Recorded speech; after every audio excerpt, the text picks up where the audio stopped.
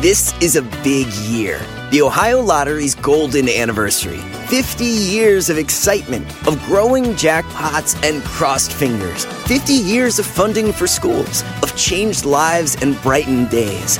50 years of fun, and that is worth celebrating.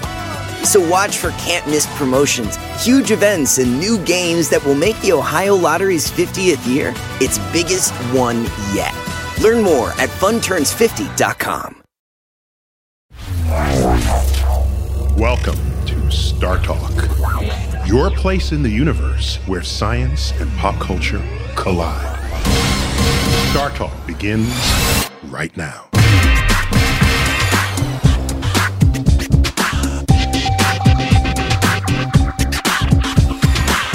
Welcome to Star Talk All-Stars. I'm your all-star host of the evening, Bill Nye, and I'm here with my co-host, the remarkable and exciting Chuck Nice. Hey, Bill. And on this episode of All-Stars, Chuck, we're talking about planetary defense. Nice. Defending the Earth. I did not know that we need defending. From an asteroid. Are they defending our honor? No, it's asteroids. It's just asteroids. And comets. And comets. Yeah, which in some level are hard to distinguish, but the universe is a hostile place. Can be. Yeah. So there is no evidence whatsoever that the ancient dinosaurs had a space program. Yeah. And it was hard on them. Is that because they didn't have opposable thumbs? Well, their arms are so short. Just tiny arms. On some of them. But I would try, but I can't reach it. So, but they may have, I'm not joking, maybe they did have a space program, but it didn't show up in the fossil record. Right. So now when you think about that, let me just ask you, since we know that was an event that happened, right? Because, they look at the layers in the Earth. Yes, Chuck, right? You're such a nerd. I love you. So, layer of iridium. A layer of iridium. Atomic number? I don't know. 77. There you go. And so 77 is an odd number. It's not that common. So when you find it, and so on and so on. Right. So here's what the following thing that I read, that it basically, when we had this cataclysmic collision, right, then up comes all this detritus. It's superheated, and then it just rains fire and destroys everything. Is that accurate? Well, yeah. So astronomers speculate that the cone of the ejecta, the ejected material, is bigger around than the diameter of the Earth. So gravity pulled it into a big ring of fire or sphere of fire. Right. And it was very troublesome. I love when you understate things. So when the only animals that made it through were underground. They were underground animals. Yeah. Or mostly underground. Right. Or so maybe you're a descendant of some subterranean little thing that crawled up to the surface after everything. Or scurried. Or scurried up. Yes. Yeah. In my case, probably scurried. Spryly. Right. Yeah. Very athletically bounded to the surface. Or could have been like cave dwelling animals at the same time. Those sure. animals. Oh yeah. I'm an expert on cave dwelling. It could be. It's very reasonable. Yes. Okay, cool. It's a fascinating. Oh man, it's amazing. So when I was in second grade, Mrs. McGonagall reads to us from a big book. The reason the ancient dinosaurs died is they had small brains. Which is just lame. Isn't that crazy? Because you have heard people still say that today. Well, the reason they died off is because they weren't intelligent creatures. They had tiny brains, and so they couldn't adapt. So make a joke there about what my old boss, right there. But he was alive. What I'm saying is it was in my lifetime that this discovery was made, 1980, 1983. That people discovered this layer of iridium, which is almost certainly from an ancient asteroid, which is almost certainly the ancient asteroid that finished off the ancient dinosaurs. They may have been having trouble with volcanism, sulfur being pumped into the sky from volcanoes in what is now India, right, where these tectonic plates are colliding. But they were finished off by a big rock from the sky, or group of rocks from the sky. Nice, man. God, wow. It's exciting and fascinating, and at the same time, it's kind of scary. Yes, we don't want it to happen again. So what we want to do is deflect an asteroid if it starts coming toward us. Because it happened once. Yes. It could happen Well, again. It turns out the Earth, there's all sorts of impact craters if you know what you're looking for. Right. So you look at the moon. I was going to say, and the moon, God, You look at Mars. what a beautiful little snapshot you have there. Crater festival. Right. So it's very reasonable that those same number of impacts per square meter or kilometer happened here. But the Earth has all these processes. We have tectonic plates, grinding. We have rain, snow, wind. And so these craters get erased over millennia. Right. So what we want to do is detect all the Earth-crossing asteroids that have the potential to hit us.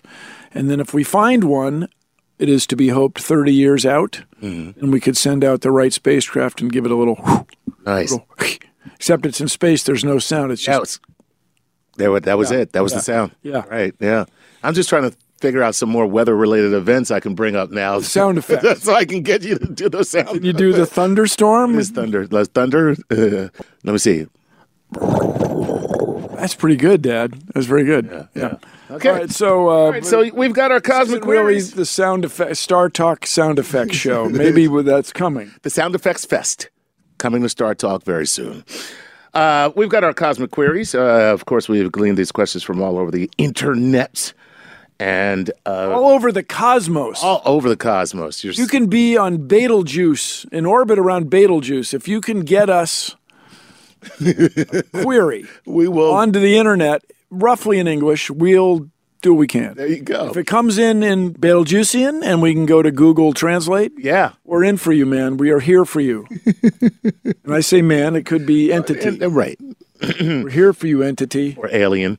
That's where I went with entity. Yeah, there you go. Well, this is what Paul Sykes says. Mike, Chuck? Yes. Paul, Oh, you know what? Let's Steve? go with Chris. Chris. Chris, well, we always start with a Patreon question, and the reason why we start with a Patreon question is because those people support us directly. Directly, they are patrons. They are patrons. Star Talk. They are infusing We love you. cash So directly yes, you to can us. buy your way onto the show. Boom, that's it. That's what Dr. Nice is That's telling. exactly right. You can buy your way onto this show, And you know what? Speaking of buying our hearts, you can also support us on StarTalkAllAccess.com. Make a subscription, and you will be supporting the show directly that way as well. And we shall forever love you. Way to go, person out there, entity. Read the question, Chuck. Here's a question, Chuck. Here we go.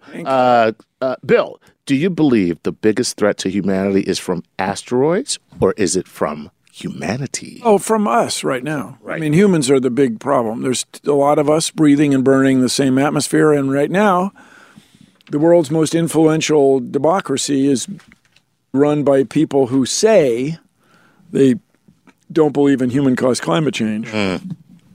I got a feeling that when shoving and pushing comes to shove, that they'll change. But right now, it's very troubling. So, yes, humans are the biggest problem. However, one rock from outer space at 11 kilometers a second is a very low probability event, but very high consequence event. So true. Seldom get in a car wreck, but when you do, it sucks. Yeah, exactly. Right. Seldom get hit with an asteroid, but when you do, man, whoa, man. You can't call sir. State Farm or No. Allstate or Yes. Prudential. You can't call those Farmers, guys. Any right. of those guys. Right.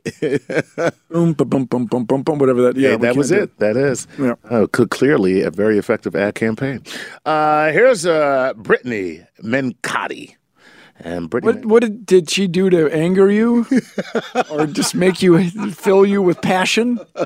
Mencotti, Mencotti. because I think it's probably Mencotti. It is Mencotti. Brittany Mencotti says this. Hey, Bill. Chuck, Whitney. I'm a psychology student at the University of Kentucky. Right on. Oh, cats.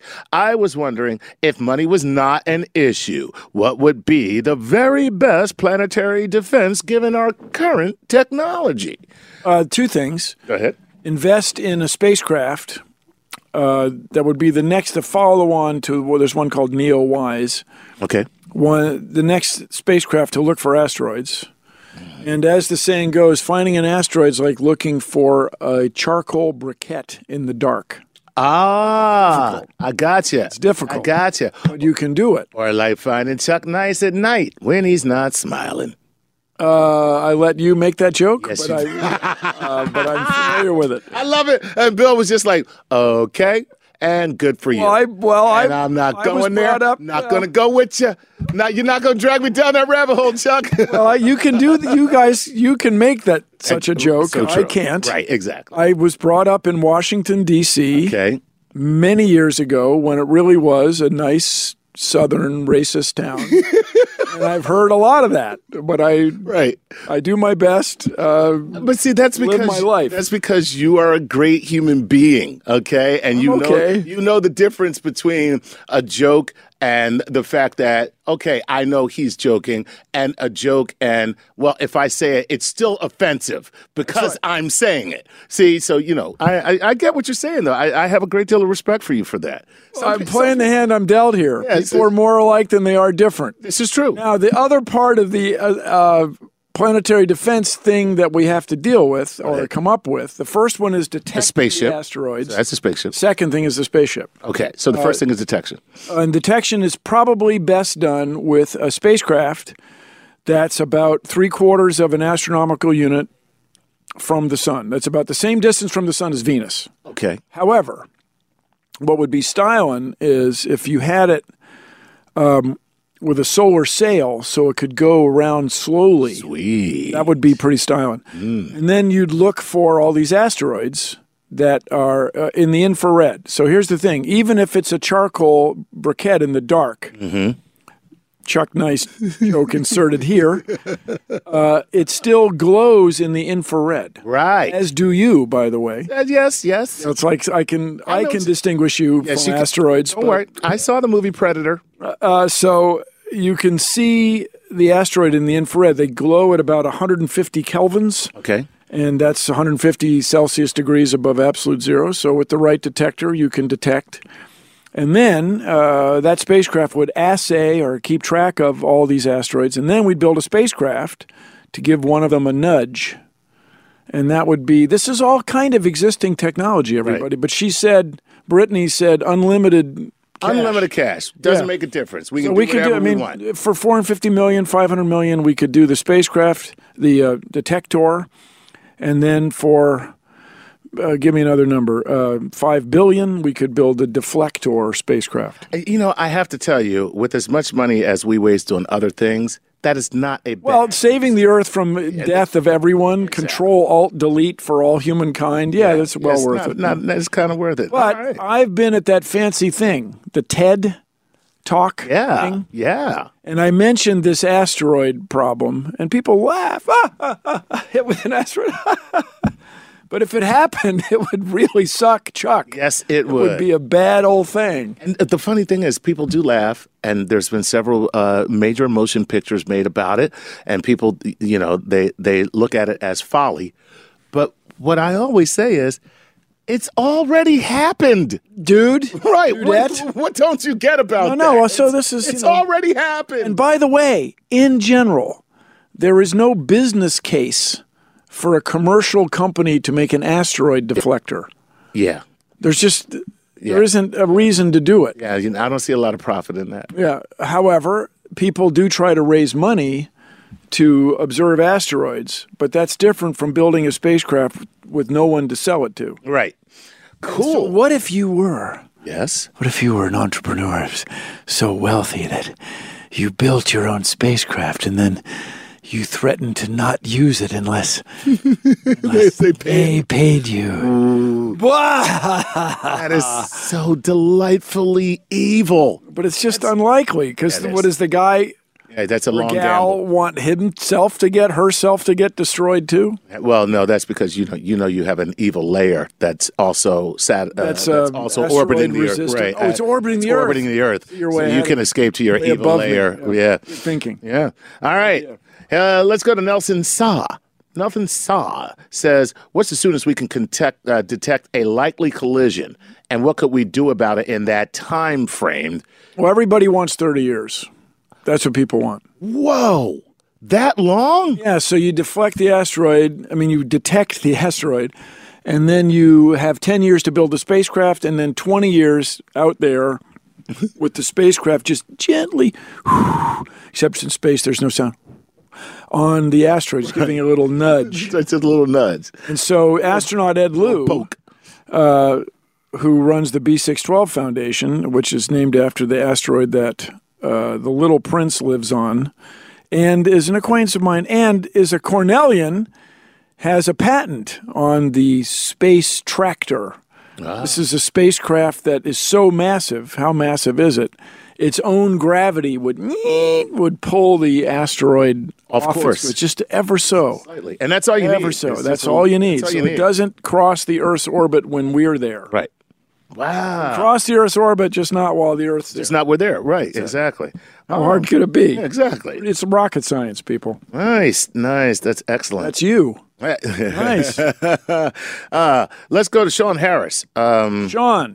Sean says, what policies or plans are currently in place to detect incoming threats from asteroids? Is there a foolproof plan to eliminate those threats and avoid death and destruction here on the Earth's surface?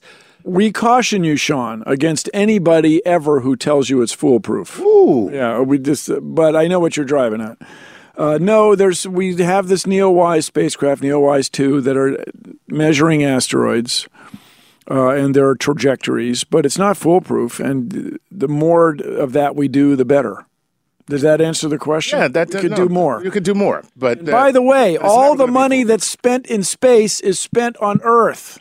This would be a worthy use of our intellect and treasure, people. Ah, so true. Make me come over there.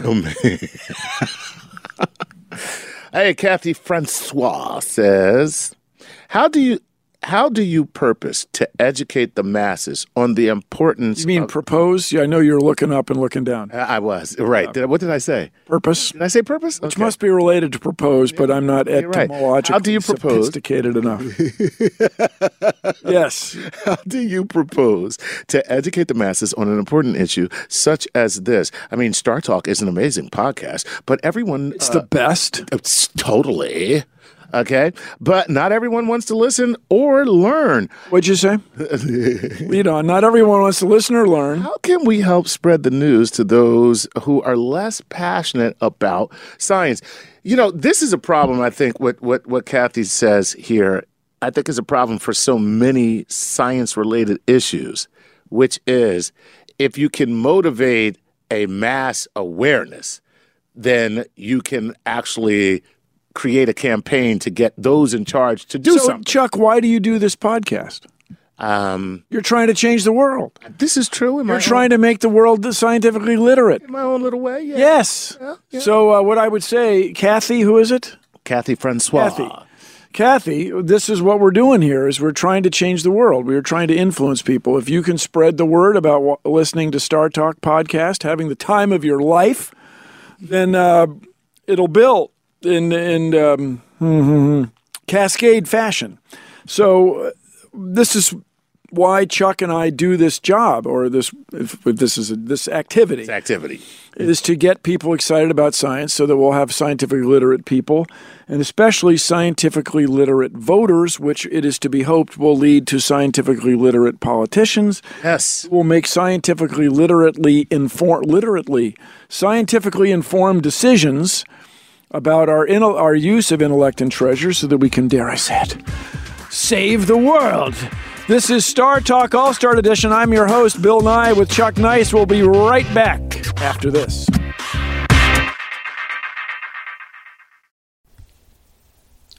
This podcast is supported by FedEx. Dear small and medium businesses, no one wants happy customers more than you do. So you need a business partner just like you, like FedEx, who understands your passion for serving your customers because they have the same commitment towards you. That's why FedEx offers you picture proof of delivery, packageless and paperless returns, as well as weekend home delivery to 98% of the US on Saturday and 50% on Sunday. See the FedEx service guide for delivery information. What's more, FedEx Ground is faster to more locations than UPS Ground. Trust FedEx for timely deliveries. See what FedEx can do for your business. Absolutely, positively FedEx.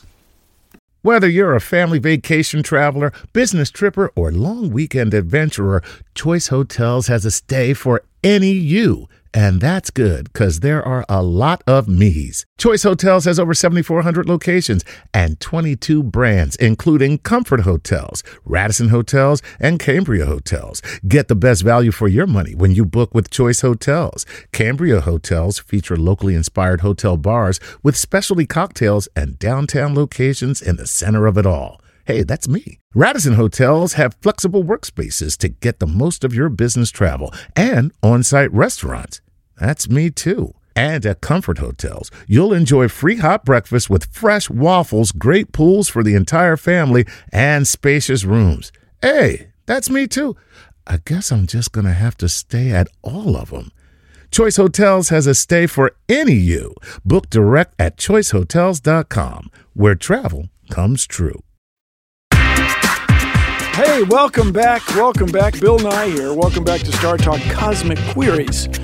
I'm here with my co-host, the remarkable and exciting Chuck Nice. Hey. And this is where we take your inquiries from anywhere in the cosmos. Anywhere in the cosmos. And we do our best to provide you with a thoughtful, insightful thought about the cosmos and your query. There you go. Take it, Chuck. Couldn't have said it better myself. I had some trouble. Let me just read this one from Laurel Riffle. Here's what she says.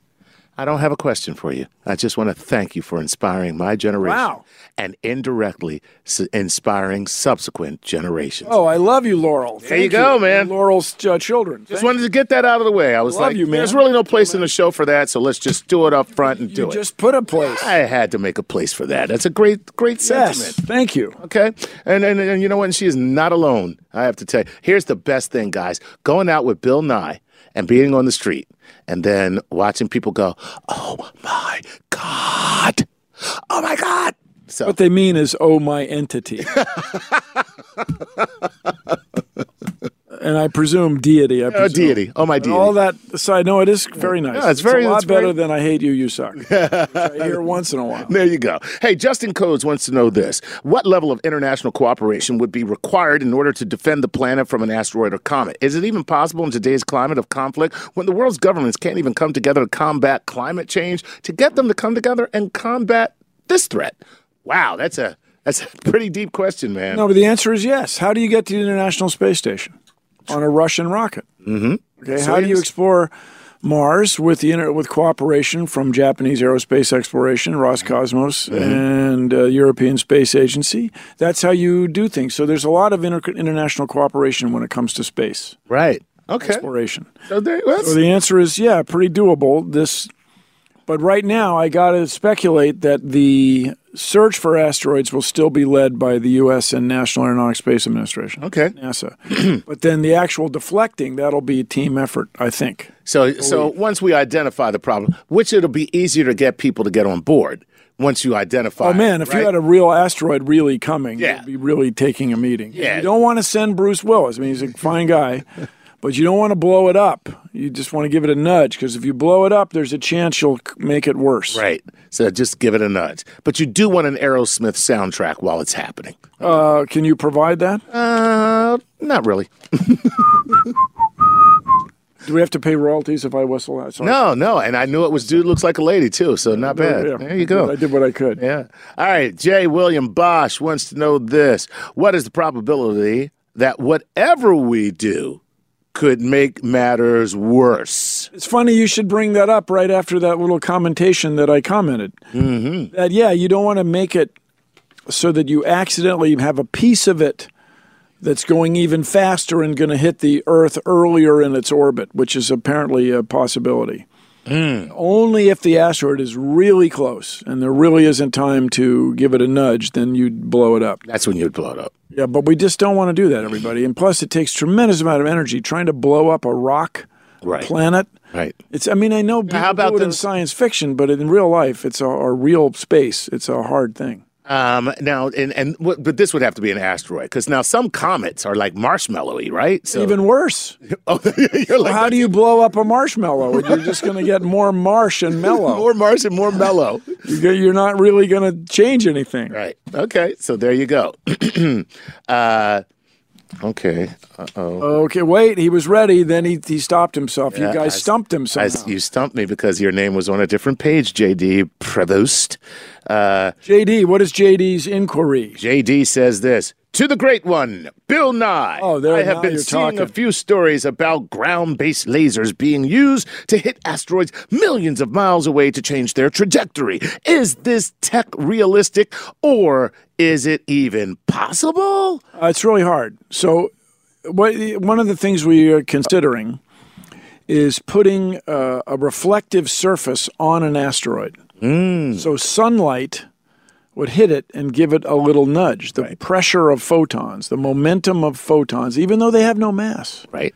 They have momentum, and it would nudge the asteroid ever so nudgingly. I believe you have a little thing called a solar sail. Solar sail has been discussed, yes.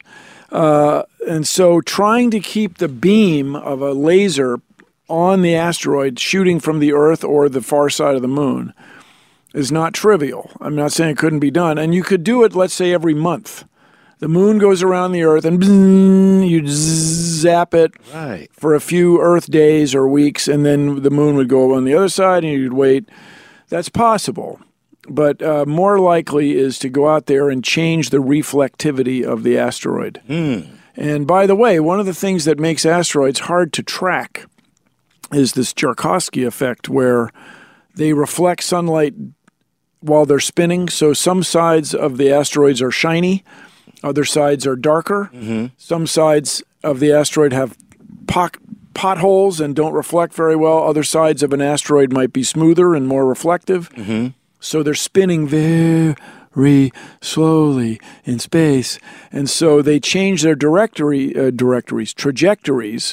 depending on how light is hitting them and how they're rotating. So it's one more. Oh wow, just makes it a little tricky. a little more tricky because, and so you got to track them. You got to track them good, track them well. Everything I said track them good for comedic effect. All right, right. Romarians out there. Track them good. That's right. Damn right. All right, here we go. Natalie Wilcox says, hi, Bill. Have you heard of the Comet Research Group? Do you believe, as they do, that we need to be paying more attention to the Taurid meteor stream and that it poses a threat to us annually? Also, what do you think about their research regarding the cataclysmic impact events that potentially took place 12,800 years ago? Thank you. Something to be concerned about. But whether or not that specific comet trail that induces that specific meteor shower, whether that's a big concern, I'm not an expert on. I don't know. But was there a substantial meteoric impact 12,800 years ago? Sure. Yeah. Okay. We had one at Chelyabinsk that could have been a big deal. We had one in Tunguska, which could have, I mean, if the Tunguska event in 1908 had landed on Paris, that would be the end of Paris. That would have been the end of Paris. I mean, that's it. Or Poughkeepsie. What did I mention earlier? Kansas City. It would be done. So there's nobody in control of this right now. If one of these objects comes in, they're very hard to see. It happens in a moment. So now, how big was the object that came in just recently? Chelyabinsk? And in Russia? It was, people say 25 meters, 30 meters. Really? Not even that big, like as big as smaller than your house. Yeah, I was going to say, that's not a big meter. An apartment-sized thing. It's just they're going so fast. Right. They have so much energy that they're going at least 11 kilometers a second, which is escape velocity. So now, as another question, because I've gone through all of these, and so I don't see anybody ask this, so I'm just going to ask. Chuck, you're the host of the co-host of this show. Yeah, so I get to so ask. lay it on us, man. So, is there, when this asteroid hits? Okay, of course the impact, we know what that does. We do? But it's bad. But the first impact is actually with the atmosphere. That's right. So what exactly does that do? You're such a nerd. I love you, man. So in the case of Chelyabinsk, there was a sonic boom or a series of sonic booms. Right. It hit the ground. People hear the sonic booms. They look up. They see the streak in the sky. They see the They see the streak in the sky first. Right. And they go, there's a streak in the sky. Well, it's not going to hit me. I'll relax. And 3 minutes later, the sonic boom hits the ground and blows out all the windows. And that's why there were so many, apparently 1,000 injuries, substantial sutures and stuff. Yeah. People standing near glass windows. All in glass. Very strong sonic boom hit the ground and blew all the windows into everybody's face. It was a surprising result that you just wouldn't think of. Right. The first time it happens. It's really interesting. So if you see a streak in the sky, you better get someplace a couple safe. minutes to get out of the glass. Get out of the glass. Yeah. Wow. As the old saying goes, by analogy to earthquakes don't kill people. Buildings kill people. Right. That's right. So meteorites that cause sonic booms don't hurt people. Glass windows hurt people. This is analogy, everyone. Right. Not this is an aphorism. It's not going to direct your entire life. Something to think about. If you see the big streak, there 3 minutes, there might be a big sonic boom. There it you could go. blow all the windows. It did blow the windows out. Wow. Yeah, lead on. All right. Nathan Emily says, hello, Dr. Nye. What are the plans to put into orbit a satellite whose sole job is to watch the skies 24 hours a day in all directions? All directions is the tough part, but NeoWise is a satellite that does that, and we want to build follow-ons, do more awning of following. But watching 24/7, it does watch 24/7, but not the entire sky. It points to different places. And is that because there's Just limitations? It's just look at things. So there's you can't look in every direction at once. no. Although your wife has eyes in the back of her head. There you go. That was it. Anyone? I was going with my mom, but it's the same thing. Well, they're in. I've been married long enough that it's the same thing. They have slideshows on Tuesdays where they talk about how to mess with you. Right. So let me ask you. Pardon me. Squeaky situation here. Yes. Is there a likelihood of a direction from which an asteroid will come, or will we just be blindsided? I'm not an expert, but I would speculate no. Oh, Except it's probably going the same direction we are around the sun. aha! You know what I mean? Right. Because the cosmic disk, Mm-hmm. the primordial disk of dust that formed us, would have a Particular flow. net direction. Right. So here's the thing, everybody. You have a big bunch of cosmic dust 4.5 billion years ago, and it has, even if it's dust, it has gravity. Mm-hmm. In fact, if you've ever observed dust on a bookshelf, one of the little insights that Isaac Newton had Well, okay. was that not only does the Earth have gravity that's pulling the dust down, the dust must needs have ever so slight bit of gravity that's ever so slightly pulling the Earth up. They're mutually attracted, right? Mutually attracted. Cosmic dust comes together. It will not be perfectly balanced. It's like a cloud. There'll be bulges and bubbles. And so it ends up with a net, as we say, angular momentum. It ends up with a net spin. Right. And here we are, that resolves itself into a big disk. Mm-hmm. People do mathematical models of this, and you get little swirl pools, and that becomes like the planet Earth. And here we are. Here we are. Swirling and pooling. And now you know your history Of how you got here. Of the solar system. The solar system. No, it really is an amazing insight. So we are made of cosmic dust. We are made of stardust. Mm-hmm. So we are, Chuck, you and I, are one of the ways the cosmos knows itself. Sweet. That to me is just, Hey, gives me the shaky wakes. it makes me feel like I have purpose. Well, Chuck, you don't. Finally. Yeah, yeah. You're like, Chuck, Let's let's not get get carried crazy. away. Yeah, Let's yeah. not get carried away, Chuck. The 3 kids are your purpose. That's what you do. Man, on that one. All right, Steve Andrews wants to know this. If the Earth was in danger of an asteroid strike today, Yes. could we protect ourselves? I mean, okay, like this afternoon kind of thing? Well, no, not like we find out today. Yeah. Asteroid is When's it on gonna the show up? way. On the way. I don't know. So I'll If put. it's 30 years from now, I'm if gonna we say like discover it today that it's going to hit us in 30 years, let's get to work. All right. So now I'm going to say I'm going to modify Steve's question.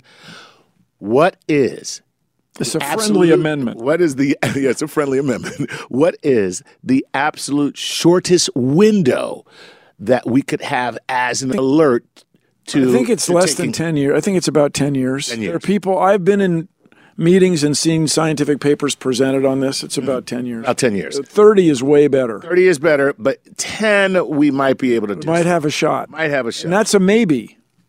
Okay. That's a maybe. Wow. All right. I mean, wow. I mean, 10 years is not a long time. No, yes. You think about it. Right. You know? No. You can't build a highway. You can't build a big dig in Boston in 10 years, let alone build a spacecraft that no one's ever thought of and go out and deflect an asteroid in deep space and get everybody in the world to take your word for it that you're really doing it. That's wicked high. Especially when you put some explosive on it to give it some pressure wave in space, and everybody's taking your word for it that you're putting this enormous nuclear weapon on top of a rocket for the good of all humankind rather than for some nefarious weaponizing of space. I can see where you might have a problem. So you'd maybe need international treaties with normal people who can conduct statecraft in traditional ways. Okay, and very quickly on top of that, Just thinking out loud. do we have in place any international protocol in case something like this happens? Well, we have the International Space Treaty from 1967, okay. which mumbles about this. But when it's really time, that's when we're really going to have to have agreements. And who's going to build the rocket, and who's going to launch it, and who's going to track it, and who's going to take responsibility for it. It's all so exciting, as is all of All-Star Star Talk. And I'm your host, Bill Nye, along with Chuck Nice. And you and I will be back after this.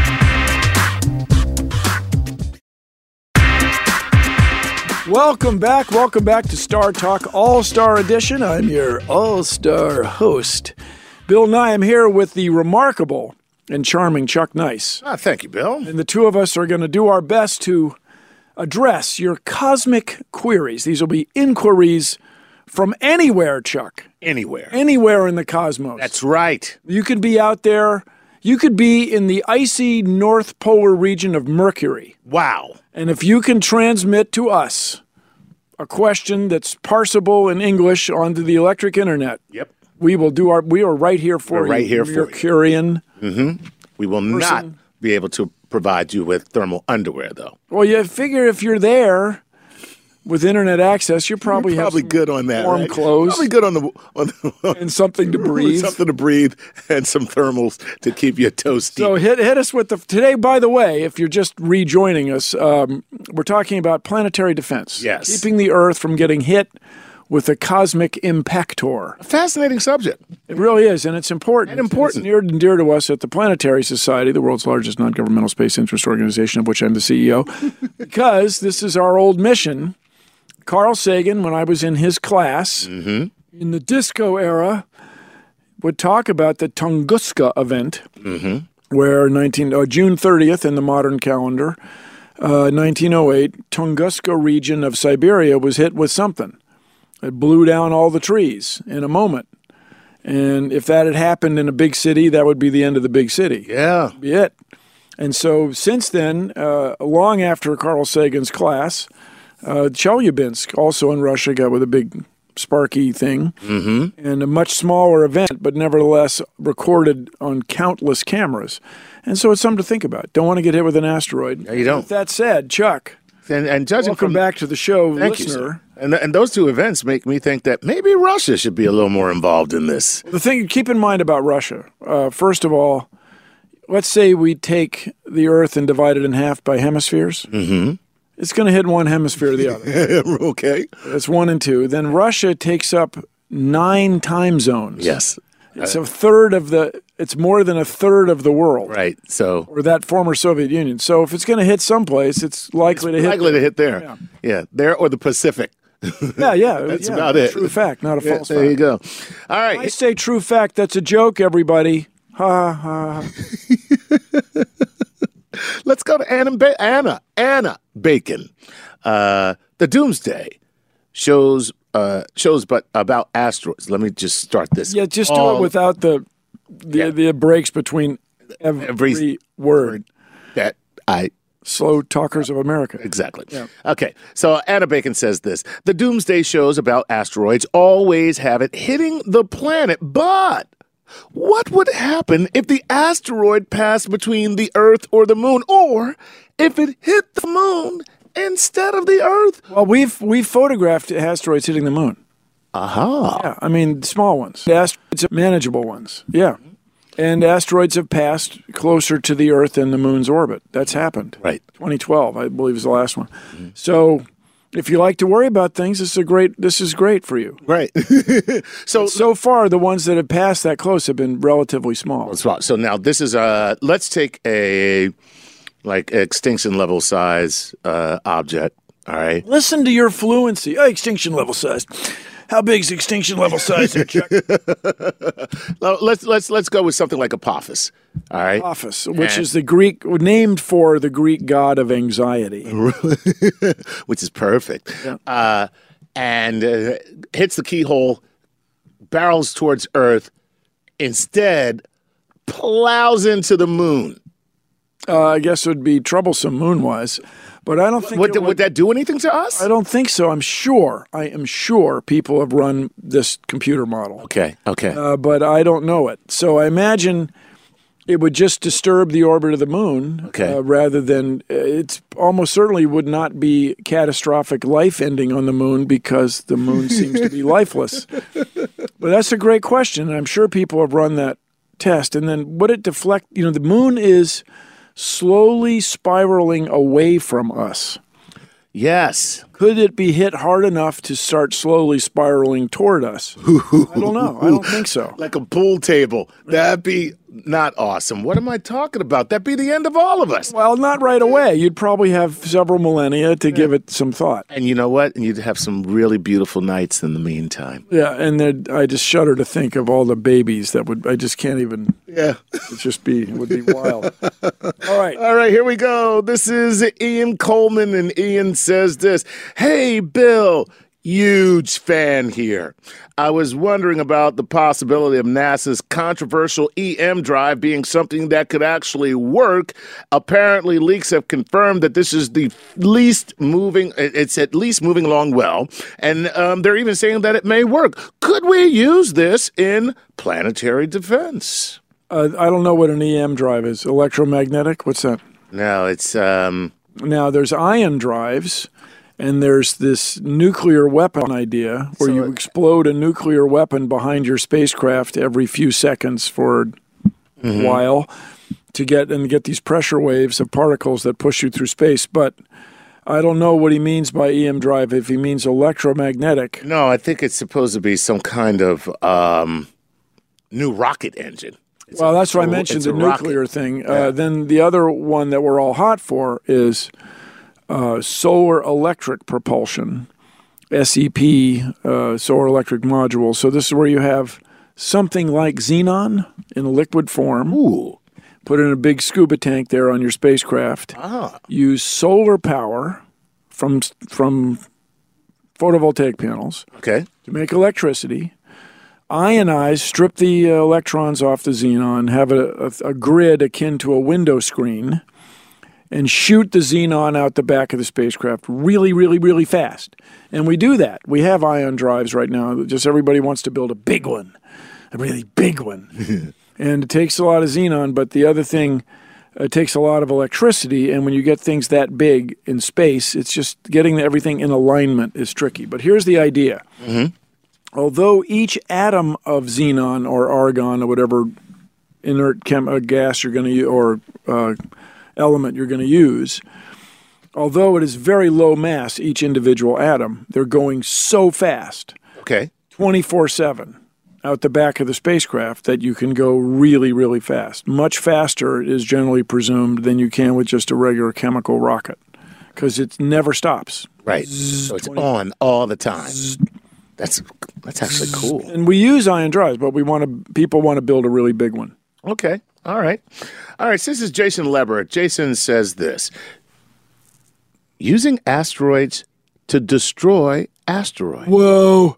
That's like so out there. Deflect one asteroid so its gravity nudges another asteroid. That's my friend Chuck, that would be 2 words.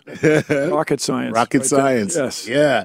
Harnessing asteroids in a planetary-like orbit, keeping them on a proverbial leash until we need to crash them into an oncoming asteroid. Oh, that's hard. That's pretty hard. Another idea for you asteroid buffs is go to an asteroid with a big enough solar panel and yet to be figured out system to dig up the ice off the asteroid or comet-like body, cook the ice into liquid water and then into hydrogen and oxygen, H2O. Oh. Using electricity over months or years. Right. Then when you need to deflect an asteroid, you recombine those into rocket fuel. And now the asteroid has its own rockets. Or you take your rocket from one icy asteroid to the one you want to deflect, all out there in deep orbital space. Right. That is rocket science, people. It's cool to speculate, but a quite difficult thing to do. Now, you know what is at some level difficult, but at another level so much fun? What's that? The lightning round. Oh. And the lightning round now has a chicken. A rubber chicken with a pneumatic system that makes it crow. Except that's surprising use of that verb. It makes it chicken. Right. Makes it roost. Makes it gobble. No, it makes it make a sound. Yes. So let's take a question in the lightning round, Chuck, who's thoroughly charmed by Edwina the chicken. Yes. Edwina, I'm such a juvenile person. What can I say? We all are. We're guys. Let's get right to the lightning round with NASA more likely losing funding, which will likely happen. Which agency of defense will we see an increased budget for like SETI, or will Russia or Japan increase funding to their native program? Well, here's the thing. Without U.S. investment in rockets, the Roscosmos, the Russian space agency, doesn't have as many rockets to sell. Don't sell as many rockets, so their agency goes down. Japan is working all the time to maintain its space agency because they have other concerns there. And Japan's populace is shrinking, and people there are freaking out about, are we going to have enough workers in the future, and so they're going to have to allow immigration? Whoa, so it's crazy things. But with that said, the talk is taking Earth science out of NASA and putting it into NOAA. And if it was the zero sum, that is to say, if they really just transferred money rather than slashing, everything would be okay. Chuck, what do you think the chances are of everything being okay in the next 4 years? Let's take another one. Here we go. Alan Pelasco says, Mr. Nye, how deep should I build my bunker and how much food and water should I store? Since the only other option is to try to get a front row seat. An asteroid impact? To an asteroid impact. As much as you want. Carry on. There you go. Chris Murchison says this, which is more feasible, trying to figure out how to stop the impact or learning how to survive one? Surviving, I think, is a stone drag. I guess that's a pun. I don't think you can survive a catastrophic asteroid impact where the ecosystem around the world has been completely upset. A small one that just makes tsunamis and devastates a few coastal cities, okay, maybe. Right. But a dinosaur killing ancient asteroid type thing, nope, carry on. Get about it, huh? Wow. There you go. So really prevention is it, or we're just... That's it. Well, sure, we're cooked. Yes. It's a low probability, high consequence event. Man. Woo! John Parker. We shook him up. You did shake me up, man. John Parker says this, Mr. Nye, would it be feasible to send some oil rigs, roughnecks, armed with nuclear warheads and minimal training to an asteroid to blow it up? If so, what would be the actual outcome in your opinion? It wouldn't work. We'd get another piece of asteroid on a different trajectory that would be just as much trouble. Boom, there you go. James Peters would like to know this. Hey, Bill, can we use sonic technology to break them up? There's no air in space to transmit sounds. However, fluid mechanics is such that the particles coming off a nuclear blast can be modeled like a sound wave. It's a different thing, but if you're saying really sound... No real sound. Yeah. Yeah, but a sound wave model. Like that thing. Okay, there you go. I just got to read this just to read it. I'm sorry. Read it. We got a minute Here we left. go. Willie Cutzel says, "Hello, Dr. Nye. We need science in Guatemala. Yes. Please help." So to that end, the Planetary Report, we're trying to get it translated into Spanish, so it'll be a little easier for Guatemalan subscribers to enjoy, both on our website and the paper magazine. So we're doing our best to the north to enable our neighbors to the south to know and appreciate the cosmos and our place within it. Nice. I'm going to give that a chicken scream. 30 seconds, Chuck. There we go. Nick Fifield says, "I love you. Could we use solar sails and an army of solar sails to effectively turn a meteor into a space sleigh?" Well, sort of. So what we do is drape solar sail material onto the asteroid and change its trajectory. The other thing we want to do is use lasers powered by sunlight to zap the asteroid and cause it to deflect. That's it for our show on Cosmic Queries of Star Talk. It's Chuck Nice here with your guest, all-star host Bill Nye. This has been Star Talk. Please keep looking up.